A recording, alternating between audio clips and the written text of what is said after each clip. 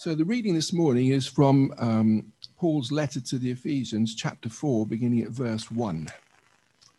And the heading in my Bible is Unity and Maturity in the Body of Christ. As a prisoner of the Lord, then, I urge you to live a life worthy of the calling you have received. Be completely humble and gentle. Be patient, bearing with one another in love. Make every effort to keep the unity of the Spirit through the bond of peace. There is one body and one Spirit, just as you were called to one hope when you were called. One Lord, one faith, one baptism, one God and Father of all, who is over all and through all and in all. But to each one of us grace has been given as Christ apportioned it. This is why it says, when he ascended on high, he took many captives and gave gifts to his people. What does he ascended mean, except that he also descended to the lower earthly regions? He who descended is the very one who ascended higher than all the heavens, in order to fill the whole universe. So Christ himself gave the apostles, the prophets, the evangelists, the pastors and teachers to equip his people for works of service, so that the body of Christ may be built up until we all reach unity in the faith and in the knowledge of the Son of God, and become mature, attaining to the whole measure of the fullness of Christ. Then we will no longer be infants, tossed back and forth by the waves and blown here and there by every wind of teaching and by the cunning and craftiness of people in their deceitful scheming. Instead, speaking the truth in love, we will grow to become in every respect the mature body of him who is the head, that is Christ. From him, the whole body is joined and held together by every supporting ligament, grows and builds itself up in love, as each part does its work. I don't know if Dave was glancing at the notes I've got written down here, because when he introduced it, he kind of stole a lot of my intro. So apologies if you've just heard this 5 minutes ago. So in my study Bible, it says Paul wrote to the Ephesians to expand their horizons so that they might better understand God's eternal plan and come to appreciate the high goals he has for the church. And as has been said, the letter of Ephesians splits into two parts, with our passage today being the start of that second half. Up to now, Paul has been teaching what has historically occurred by God's will and through his Son, and what it meant for the Ephesians and what it means for us. And it's chapters 1 to 3 is absolutely fantastic reading. So do have another glance, or an actual proper read. I'd be better than a glance. And now, as is standard operating procedure for God, our job is to respond to what God has already done. His actions always precede ours. And I hope you've heard that many times and that it's sunk in. Anything we do, any behaviours we strive for, is the result of God loving us first. We don't act in order to get that love. We already have it. And the case that Paul starts to make because of that goes something like this. It should be on the screen. We Christians, by the work of Christ, are called into unity with each other. Unity where each member never ceases making every possible effort to maintain unity. Each individual does this by using their God-given spiritual gifts to serve one another. And as this happens, the outcome is we all grow in maturity and we experience Christ all the more. So as we look through this passage, we're going to think about those three headings, which is unity, gifts, and maturity. So let's start with unity. Chapter 4 says, "Therefore, I urge you to live a life worthy of the calling you have received." Paul has explained we've been chosen for adoption, to be heirs in the eventual bringing together of all things in heaven and earth. We are sealed with the Holy Spirit, who is the down payment of this inheritance. And the power that raised Christ back to life is also in us. We were dead and now we are alive, no longer separated from God or separated from each other, but brought near and joined together by the Spirit. We are God's handiwork. If you're a Christian here this morning, it is because Christ called you to follow him. And part and parcel of that call, as Paul is going to great lengths to explain, is being joined together with other believers through the Spirit. Fellow citizens with God's people, with Christ as a cornerstone, to use chapter 2 language. We don't create this unity, God has done that, but we are meant to maintain it. And Paul starts straight on the practical advice. In verse 2, he says, be gentle, humble, patient, and forbearing in love. I think Paul is forewarning us to be somewhat expectant of immaturity in others. We should bear with each other's weaknesses, never ceasing to love them in spite of their displeasing faults. Be willing to suffer for a long time with others. At a wedding, you see relatives or distant relatives from the two families meet for the first time. And imagine prior to you just being introduced to someone, you were told, listen, when you meet this person, I want you to be gentle, humble, patient, and bear with them in love. You think, who is this nightmare family member that you're about to let loose on me? Paul urges us to love, and he wants us to continue to suffer with someone, even when they are a discouragement. Someone who is perhaps abrasive or seems to just take and not give anything back. Or perhaps someone who's really hurt us and they somehow seem oblivious to it. Now, all of that sounds a bit bleak. We're normally really nice to each other, I thought. But Paul must sense the danger with getting all these different types of people together, because why else would we need patience and love? But you only have to look into your own family to quickly see the merit of such advice. And actually, a church that properly models love and unity, that really is special. It shows the presence of God, perhaps more than anything else. If you were to look into John 17, there's a wonderful insight in there of Jesus praying to God the Father for our sake. In that prayer, I counted, he specifically mentions unity at least 9 times. I'll just read you one part from it. He says, whilst praying to God the Father, Jesus says, that all of them may be one, just as you are in me and I in you. Then the world will know that you sent me. Our unity is to be a beacon to the watching world so that they will know the love of God. When I was in the youth work at Chessington, the 12 or 13-year-old me had a bit of a crush on someone, but alas, someone else asked her out before I did, and she agreed. And of course, I decided I didn't like that guy anymore.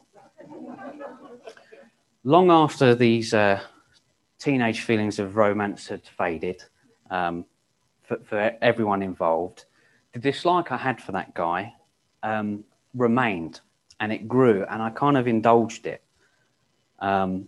He'd never have known it, because obviously we're really nice to each other. But internally, I was judging him and secretly taking pleasure at any little misfortune of his that I saw.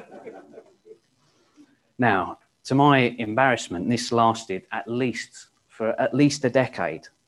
I was well into my 20s before my spirit was convicted and I repented. I wish I could say I forgave him, but it turns out he never done anything wrong. And I'm remorseful when I think back on this, thinking about how many times I took communion, how many times I thanked God for what he's done in my life, whilst harbouring all this ill will to a member of my church family. And I only tell you about that to basically call out any ill will that might be present amongst us today. If we're to take this passage seriously, and if we take the prayers of Jesus seriously, there is no place for that. You might think, that's fine for me to say because mine's some stupid teenage story. And you, on the other hand, might have actually been hurt and there was real wrongdoing against you. The thing is, I'm not sure that really changes anything, because there's no clause in the passage that says, Bear with one another in love, eager to maintain unity, brackets, unless you've been wronged. We're to harbour no grudges, be it with or without merit, because Christ was forbearing with us. Now, as well, this letter wasn't just written to me. It was to be patient with everybody else. It was written to everyone else to be patient with me. This means to someone out there, I am the person that they are having to be patient and forbearing with. I am the person that someone else has to be gentle and humble with. My conduct and my behaviour means Paul must plead with you, someone in this very room maybe, to be patient with me. It's food for thought, how easy it must be to discourage others and hurt others with our words and with our behaviour. And Paul urges us to live a life worthy of the calling. Other translations say, I beg you, I ask you from my heart, or my personal favourite, I beseech you. It's clearly important. It's obviously important. It is a way for God to display his power. He has united us, and we must not stop in our efforts to maintain that unity. So how do we do it? Well, we've been given gifts. In one sense, Christ has taken care of the how. Verse 7, but to each one of us, grace has been given as Christ apportioned it. What this is saying is we all have gifts. Paul's talking about spiritual gifts, and he goes on to name some in verse 11. Apostles, prophets, evangelists, pastors and teachers. It's not an exhaustive list. Other gifts appear elsewhere in the New Testament. But one thing that all the gifts that are described have is an overarching theme of service. In 1 Corinthians 12, Paul states gifts are to be used for the common good. In Romans 12, like in this passage, gifts are intertwined in a paragraph about serving one another and about how we are all part of the body of Christ. In 1 Peter 4, Peter is explicit, saying each of you should use whatever gift you have received to serve others. Whatever our gifts are, they've been given to us so that we use them to serve others. Verse 12 says, when we hear God's word taught, it prepares us for our own ministry and service. And I thought that sounds like a throwback to chapter 2, verse 10, where he says, we're all God's workmanship, created in Christ to do good works, which God has prepared in advance for us to do. As pastors and teachers use their gifts to proclaim God's word, us listening are equipped to then use our gifts in our particular ministry. And as all this activity goes on, as it says in verse 12, it builds up the body of Christ. I think that it is impossible to read this passage, to understand what Paul is saying, and think that we don't have a role to play in the church, that we can just turn up and be passengers. Christ has already reconciled Jew and Gentile in chapter 2, tearing down the walls of hostility. Christ brings hugely different cultures together in him and then proceeds to give gifts to every member as he sees fit. So the church by nature will be filled with all sorts of people from all sorts of backgrounds, with all sorts of gifts. And it completely points to God that each one of us randomers and strangers here has been given a gift that will in some way build up someone else in that congregation. God is the great orchestrator of it all, and he has brought you today to this particular location, this particular church, and it's completely reasonable to think that your particular gifts that Christ has given you are the perfect match for someone's need, someone here. When Johnny was here, he was running the music group, and I did what I considered a very, very small favour for him, which was to do the rota. It was nothing major, and I honestly gave it no second thought. He later told me that he'd really, really appreciated it, much more than I could have anticipated, and in some way, a small burden was lifted from him.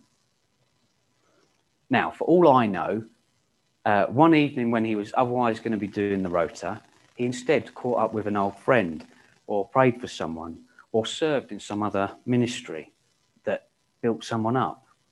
For all I know, he had some more time to practice his guitar for the upcoming service, which meant for better music, which better facilitated somebody's praise. And then perhaps that person was so uplifted through the singing, they were especially motivated to listen carefully to the preaching, which then equipped them to go on and do their own ministry. Sounds a bit pie in the sky, do you think? Well, I honestly don't. I don't think so. In verse 16, Paul describes us as a body, each part joined together by every supporting ligament, growing and building itself up in love. The body is such a great analogy for this. When you see someone throwing a discus, they throw it with their arm, but also with their whole body. The little toe and the ear help them keep their balance as they spin round, and then the shoulders and the back and the chest and the hips and the legs all work together to launch the discus. Their eyes identify where they are on the spin so they can work out the ideal moment for the fingers to release. The nose and the mouth and the breathe in the air that gives oxygen to the lungs to give to the heart to pump around the body to the muscles. If that's not right, go check with Michael after. If you are a Christian, you are part of the body of Christ. You have a role to play, and you've been given a gift in order to do it. And unlike a machine or an engine, when one cog breaks, basically the whole thing's broken. When the body is hurting, the rest of the body jumps in to support it. If you've ever sprained your ankle, you kind of walk around with a limp and your arms are out like this because the foot can't take the weight anymore. So the rest of the body jumps in and supports it until it heals. Verse 11, Christ himself gave the apostles, the prophets, the evangelists, the pastors, teachers to equip his people for works of service so that the body may be built up. We're called to maintain unity by using the gifts we have been given to serve one another and build each other up. And then Paul continues verse 13, until we reach the unity in the faith and become mature. So the last thing to talk about then is maturity or immaturity. I have to say that this topic has really hit me quite hard as I've thought about it. So I'm speaking to you not as someone who's got it all together, not by any means at all. 3 times Paul makes this point about maturity. Verse 13, until we reach unity and become mature. Verse 14, in the negative, we will no longer be infants. And then verse 15, we will grow and become in every respect the mature body of Christ. Paul has already reminded us back in chapter 2 how we were dead, but now through Christ we are born again. And when you're born, the starting place is an infant. FYI, if you also look at those verses, Paul says, we will, we all, we will. He includes himself in this. So if he still has room to mature, certainly we do. The looming question then is, how mature am I? Verse 14 says, we will no longer be infants. So how does an infant act? Well, they're pretty needy. They've got no issue demanding what they want when they want it. And they can't even conceive to think about others and other people's needs. Infants are all about what they can get. They take and hardly give anything back. Parents go giddy when a baby smiles or looks at them because it's only going to last for a couple of seconds. Their attention can be hard to get. You have to make a big song and dance. And only last week, I was being so flamboyant in talking to a baby, Dave thought I was trying to get his attention from the back of the hall. And no sooner than you have the attention, it's gone to something else. Now, here's a sentence I never thought I'd find myself saying, but I'm not here to have a dig at babies. But I am going to have a dig at myself. 17 years or so I've been a Christian, yet so often I know that I act like a spiritual infant. How often I think of myself over others. I can think of one recent example, which is to do with breakout rooms. Sometimes I would leave straight after the service. I've just been telling you all how Christ gives us gifts so that we can serve others and build each other up. You are all members of my church family, And for all I know, someone may have needed me, or just needed someone to talk to, someone to take an interest in, or to listen and to encourage, or to build you up. And especially, I think, in the lockdown with all the isolation that a lot of people have been feeling. But on some occasions, I've been too self-orientated to be bothered to give 15 minutes of my morning for a breakout room. Now, breakout room is a silly example, and anyone tuning in on Zoom, no pressure for later. You may have legit reasons to leave, as sometimes I would.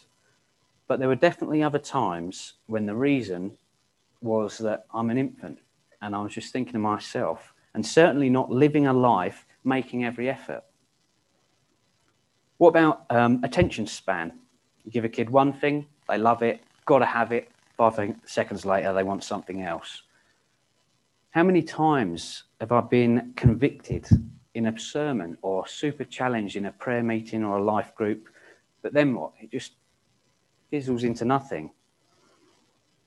How many times have I said, I'm going to strive to change that bad habit or get real on subject X, Y, and Z, but I end up nowhere. No growth and no change in my lifestyle equals spiritual immaturity. It goes on, we will no longer be infants, tossed back and forth by the waves.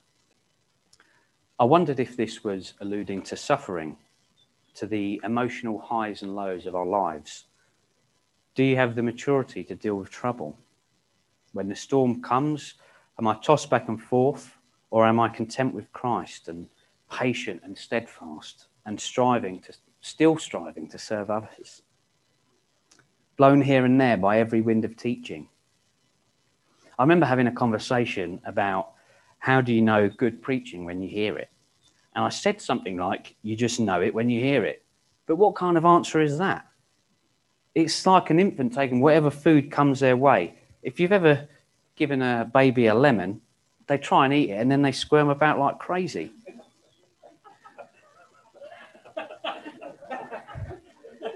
So I've been told. Do we take whatever teaching is given, be it from books or the pulpit or public opinion, or are we able to scrutinize it all against the Bible and marry it up with our own pursuit of study? Instead, verse 15, speaking the truth in love, we will grow to become in every respect the mature body of Christ. Speaking the truth in love can be a little bit of a catchphrase. I was part of a young lads group and we used to meet up and read the Bible and share and pray. And when someone was doing something wrong, we'd confront each other, often in a cold and harsh way. And you could cover yourself by just saying, oh, I'm speaking the truth in love, brother. So what is the balance? I think the truth part is the easier part to get right. You often know what you should tell the person, but it's the in love part that we get wrong. Maybe you're a person that avoids telling the truth. You just don't want the conflict. You don't want to hurt them. You want everything to be kind of happy. Plus, there's always a risk that they might not take it well, and then the relationship would be strained. So in order to preserve that, to keep a happy medium or status quo, you just keep quiet. But that just gets us right back to spiritual immaturity, to the infant thinking of how they're affected and not about the other. If the choice is between the damage someone might be doing to themselves, plus us wanting, or versus us wanting the pleasure of a relationship, what choice do we make, the inward or the outward thinking? Alternatively, you might be the more direct, speak your mind type. Just say what I think. I'm an advocate of the truth.